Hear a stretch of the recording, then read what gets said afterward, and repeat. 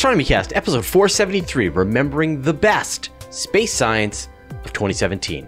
Welcome to Astronomy Cast, our weekly facts-based journey through the cosmos where we help you understand not only what we know, but how we know what we know.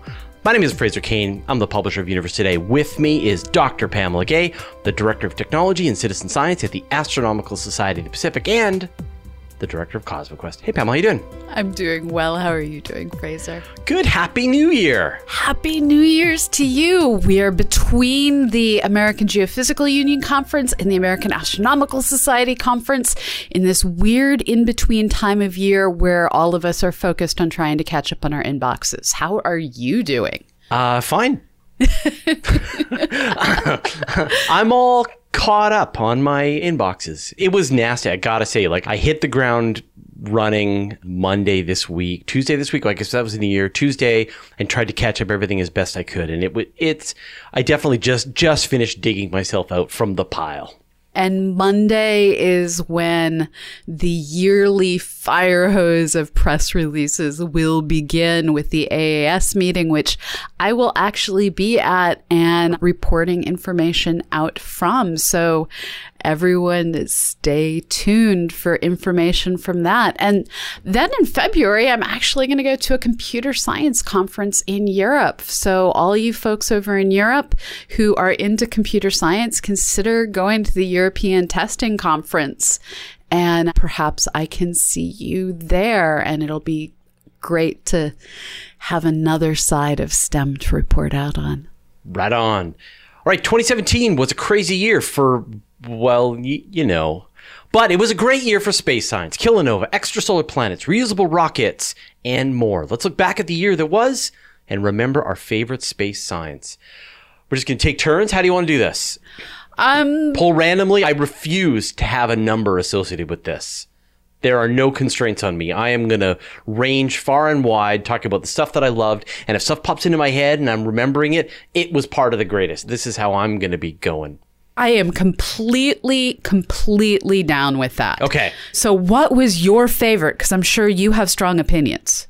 Do you want to go straight to the favorite? Well, it's got to be the kilonova then. The big space news of the year had to be the discovery of these two colliding neutron stars that generated this enormous explosion, generated both gravitational waves and visible light in the electromagnetic spectrum. And what that did was it was just this gigantic boon because they finally could see the objects that were colliding to create the gravitational waves and then use that to confirm all kinds of things. It was amazing.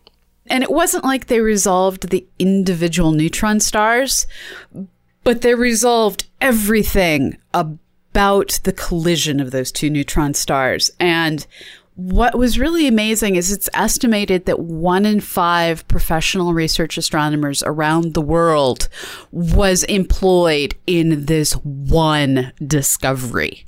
They used up the whole electromagnetic spectrum. It's gone. It was all used up, and gravity. Yeah, and the part that I love, and as I was reporting on the story and I was sort of trying to wrap my head around the timing, it was that there was this flurry of particles that was detected by one of the, or it was a flurry of radiation, that came from one of the NASA satellites. And then you got that matched up perfectly with the gravitational waves that are being generated. But in fact, it was like a few seconds after. And what it was that as the neutron stars were spiraling in towards each other, they were generating these gravitational waves, and then moments after, they hit, and then they went silent, but then they generated the electromagnetic waves. And you got, Einstein's prediction that gravity moves at the speed of light, completely confirmed, done. There's no question now. It's solved. So, it was an absolutely amazing discovery, and kind of ahead of its time. I don't think anybody was expecting to see this kind of an outcome from these detections this early. It was a really lucky discovery. I think the only observational astronomers who were sad were the people who look at neutrinos, because they're the only ones who didn't see this event pretty much. The neutrino people, they were out of luck, but everyone else had new data that we could work together to tell this fabulous story. But that wasn't the only great story coming out of the year. So I know for me, it was basically the year of the weird stuff we can't explain, which is the stuff that I get super excited about. So Taboo Star continued to be a complete mystery. The black streaks on Mars continued to be we're going to argue about it. It was just all these little things and we still don't fully understand this. And Planetary was where we kept getting these things where it now looks like Enceladus has a subsurface ocean, where we caught landslides from the Rosetta mission of the comet they were observing and then saw the emission afterwards. And yeah, lots of pretty pictures we now have to explain. Well, and there was, some showed up just right at the end of the year. So a lot of people didn't get a chance to talk about this in some of their year-end roundups. Like, for example, on Mars, it now really seems to be that the evidence that those landslides that we thought were caused by water might merely be caused by sand. Or even weirder than that, have you seen the image where you can clearly see defined something rolled down the slope? No. Like a rock. I've seen a couple boulders have gone down the hill. Yeah. So in at least one case, it looks like it was dry ice basically cleaving off the top of the rim and then rolling down, creating these streaks. And it's just kind of wild to look at. And I would say one of the biggest discoveries of the year was, you mentioned what they'd found on Enceladus, but even more interesting than that was they found hydrogen gas venting out of the vents on Enceladus, which is food for bacteria here on Earth. And that's just an amazing, amazing discovery that you've got essentially the perfect environment for happy bacteria deep below on the oceans on Enceladus. And this is leading, and I've actually got a new video that's going to come out today. Hopefully by the time people listen to this, they will have seen this, but there is a revolution. There are thousands of times more of these icy worlds like Enceladus out there. And the evidence is just accumulating that these are the places to go. And what has been so amazing about this year is planetary science and exoplanetary science are really coming into their own, where we're seeing new discovery after new discovery after new discovery from the suite of spacecraft that we have out there, from the newly released images of Earth and the moon that were taken by OSIRIS-REx that really show how empty space is. I love that picture. And then there's the essentially watercolor pictures of Jupiter coming back from JunoCam. We have MAVEN helping us understand the Martian atmosphere and how it went from having a thick atmosphere to a depressing atmosphere that keeps foiling parachutes on heavyweight objects. It's amazing. Yeah, we're going to use the word amazing about 1 million times this episode, and I apologize in advance. Maybe Chad can cut some of them out. I don't know. But one of the big sad stories, the bittersweet one, is that we lost Cassini. Now, we knew this was coming. We knew this day was going to be happening. But right on schedule, Cassini made a sort of a last series of flybys, made some course corrections, passed closer and closer, right through in between the rings and the planet, did some final observations of some of the moons, and then smashed into the upper atmosphere of Saturn and is gone forever to protect the icy worlds from infection from our filthy Earth life. It is no more. That is true. And on its way out, it got high risk, high resolution images of Saturn's rings that allowed us to really get a sense of what is the structure of the rings, how are these formed, what are the defects. It's awesome to see all of the little gravitational eddies isn't quite the right word, but it seems to perhaps be the best word to use. Yeah, it's super cool. Super cool. Not amazing. Super cool. No. Part of the bittersweetness, I think, of this is that Cassini is the last flagship spacecraft that we have operating now in the solar system. I mean, there was the Pioneers and the Voyagers, there was Galileo and Cassini, just these gigantic missions, like school bus sized spacecraft with a tremendous suite of instruments designed to just not to necessarily answer a specific question, although they did have some of those goals, but really with the capability to analyze and study anything that it finds in the environment. And from Cassini marks the end of these flagship missions, and what's coming next are these smaller, more purpose-built, more direct question-answer type spacecraft. Even things like Curiosity crawling around on the surface of Mars is a much more scaled down mission than something like Cassini. You know, we're going to see James Webb in 2019, but nothing else is really going to be, we hope, please launch. But there's nothing else out there that's really of that scale. Not Juno, nothing. WFIRST, sort of. I mean, WFIRST is going to be another slightly more versatile telescope that's designed to find dark energy, basically. And it has the potential to do more.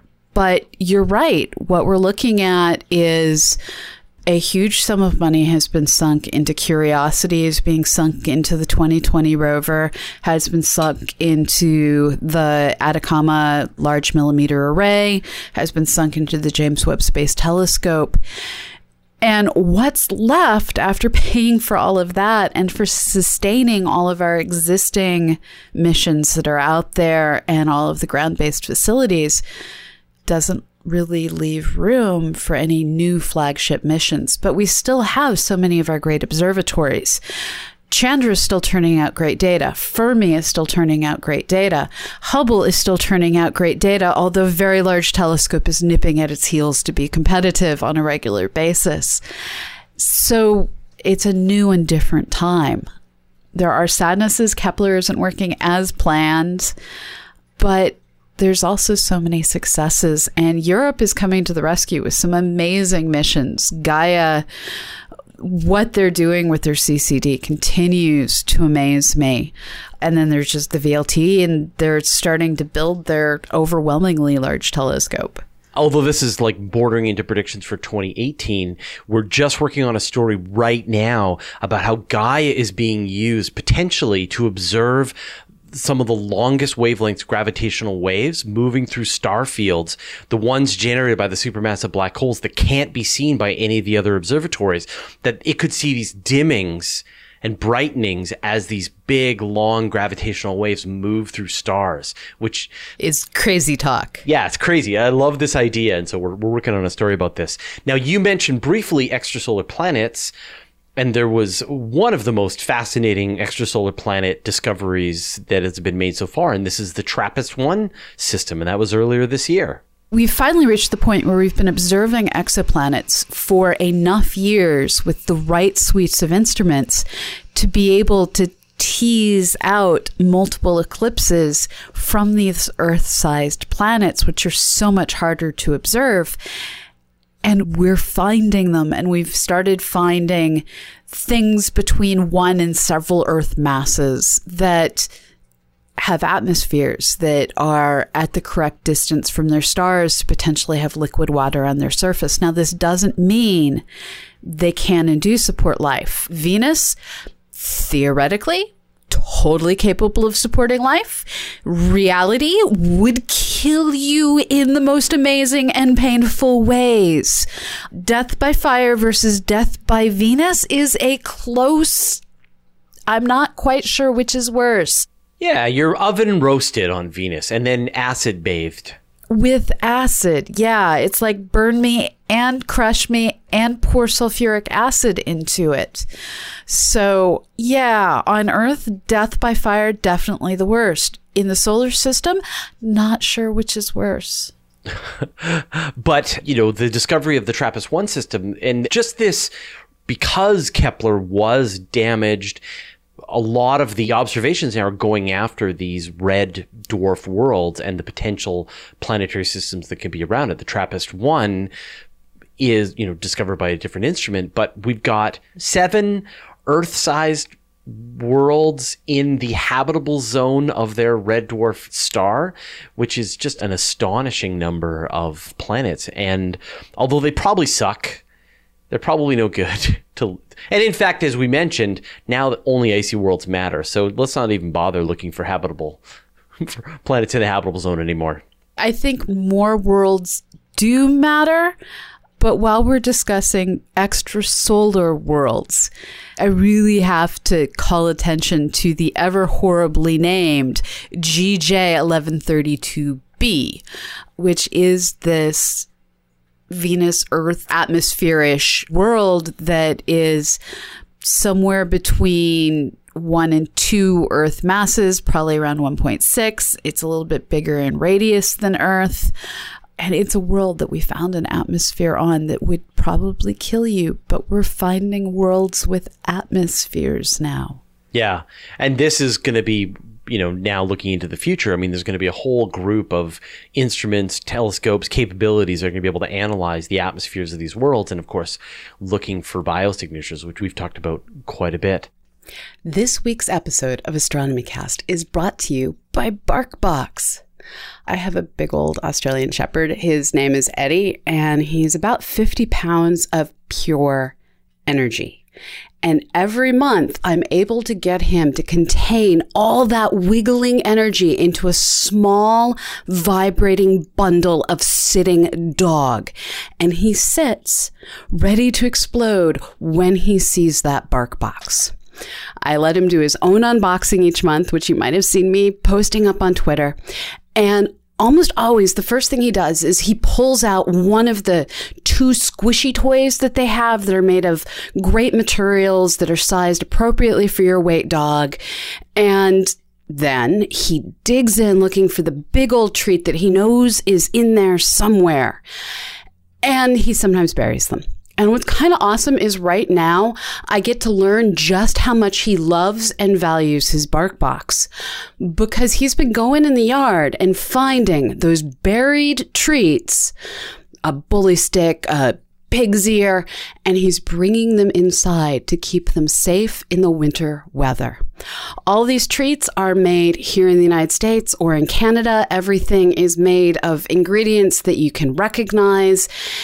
And my dog loves them, and remembers where he puts them so he can find them and keep enjoying them for days to come.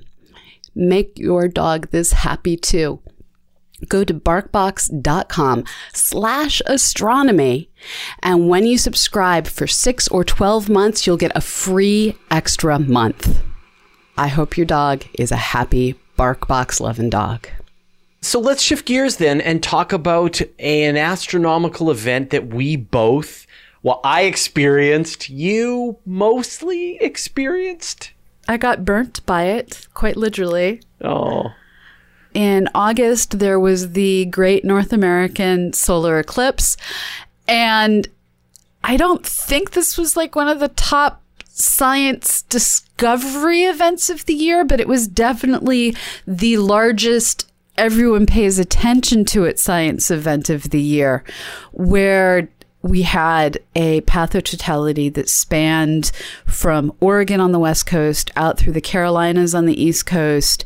It's estimated that a couple 100 million people probably saw some or all of the eclipse, and we were part of it. Yeah, so we went down to your nearby hometown, St. Louis, with 100 of our closest friends, listeners to Astronomy Cast. And then we all hopped in buses and we went down to Carbondale, which was at the point of greatest eclipse.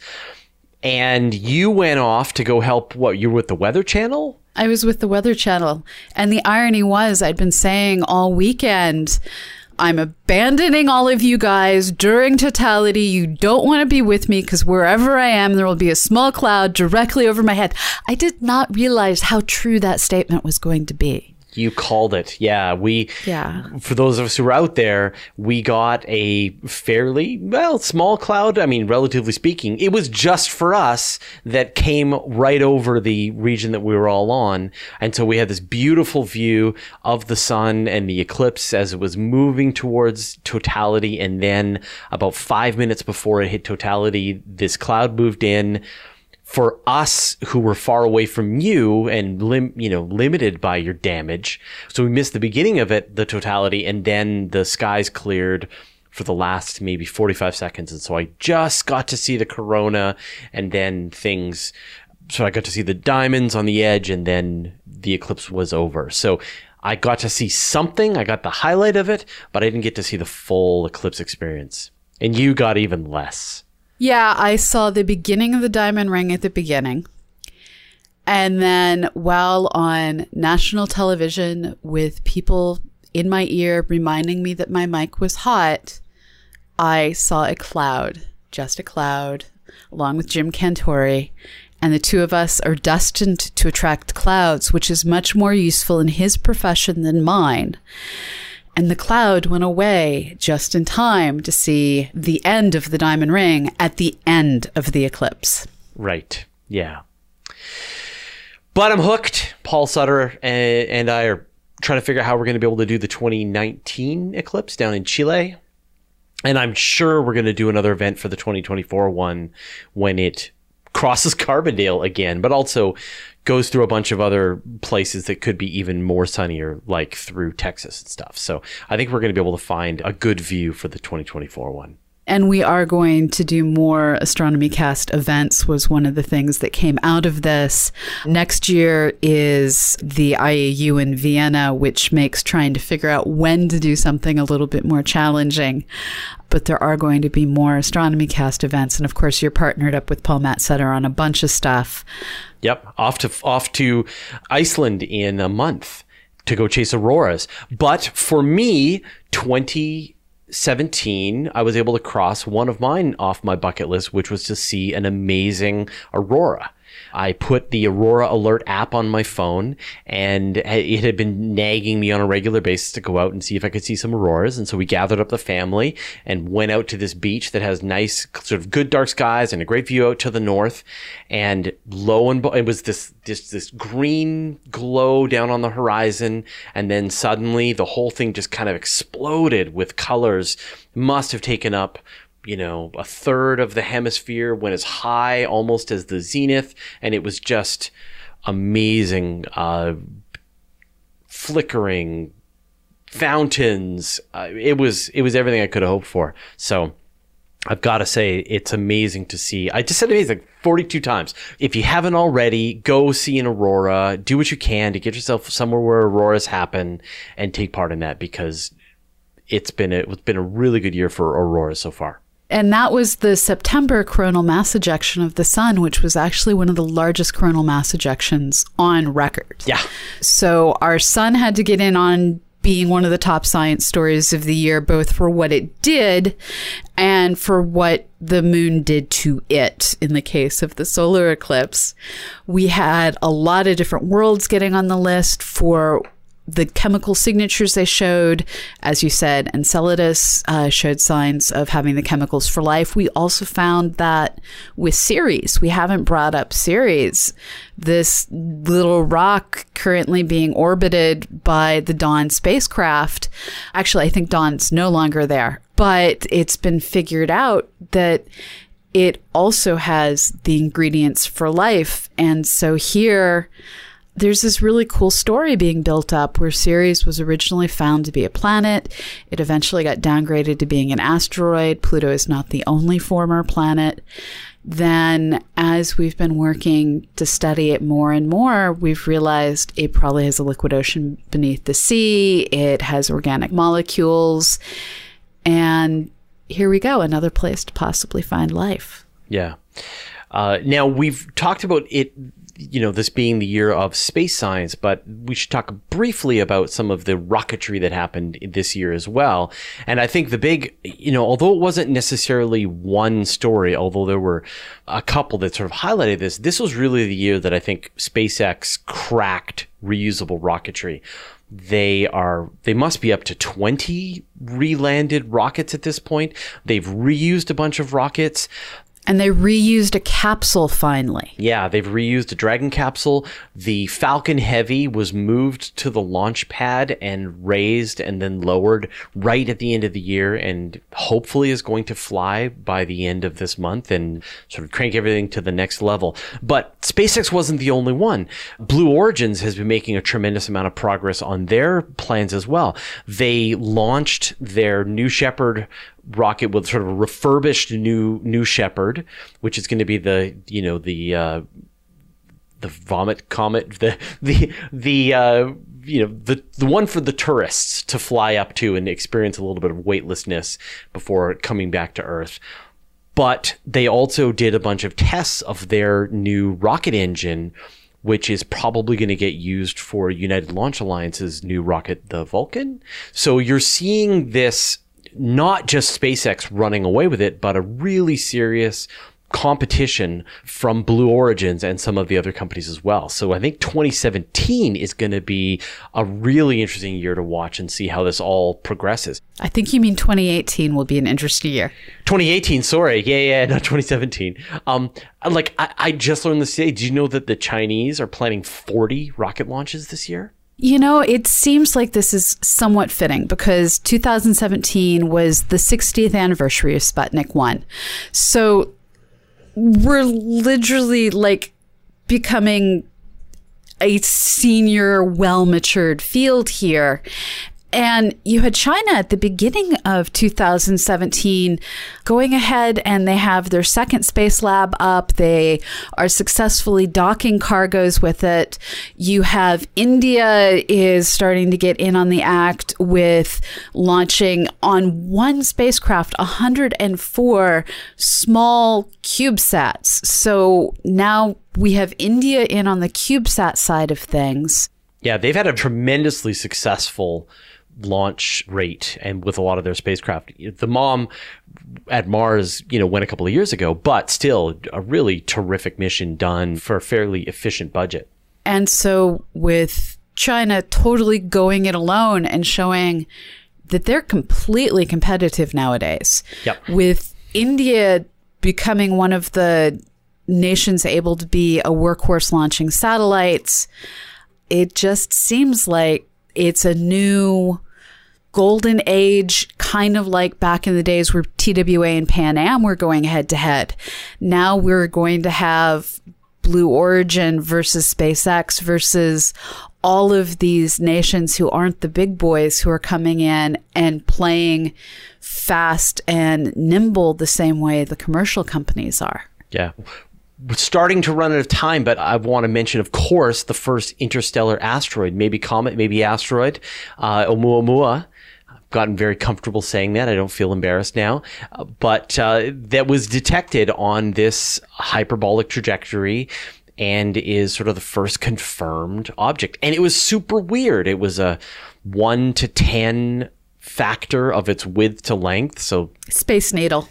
Yeah, it's rendezvous with Rama shaped. Which is disturbing on every possible level, but there is zero indication that this is a spacecraft, and they have looked. Yeah, they've looked. No luck. So those are all the big stories that I've got. Have you got anything else that you were watching this year? I think just it was the year of the pretty picture in a whole lot of ways. And really, everyone should go take a look at all the pretty pictures coming out of things, especially with Juno. Oh my gosh, that mission is creating all the pretty pictures. So go look at that and go look at the final images that came from Cassini. And the fact that Juno's camera is more of an afterthought, like it was there for the public, not really a super duper scientific instrument. And yet the pictures coming back from it are some of the most fascinating images that are seen. And I'm sure people are using it for science. So it's a funny thing. All right. Well, thanks, Pamela. We'll see you next week. See you later. Thank you for listening to Astronomy Cast, a nonprofit resource provided by Astrosphere New Media Association, Fraser, Cain, and Dr. Pamela Gay. You can find show notes and transcripts for every episode at astronomycast.com. You can email us at info@astronomycast.com, tweet us at astronomycast, like us on Facebook, or circle us on Google+. We record our show live on YouTube every Friday at 1:30 p.m. Pacific, 4:30 p.m. Eastern, or 20:30 GMT. If you missed the live event, you can always catch up over at cosmoquest.org or on our YouTube page. To subscribe to the show, point your podcatching software at astronomycast.com/podcast.xml or subscribe directly from iTunes. If you would like to listen to the full unedited episode, including the live viewers' questions and answers, you can subscribe to astronomycast.com/feed/full-raw. Our music is provided by Travis Searle, and the show was edited by Chad Weber. This episode of Astronomy Cast was made possible thanks to donations by people like you. Please give by going to patreon.com/astronomycast.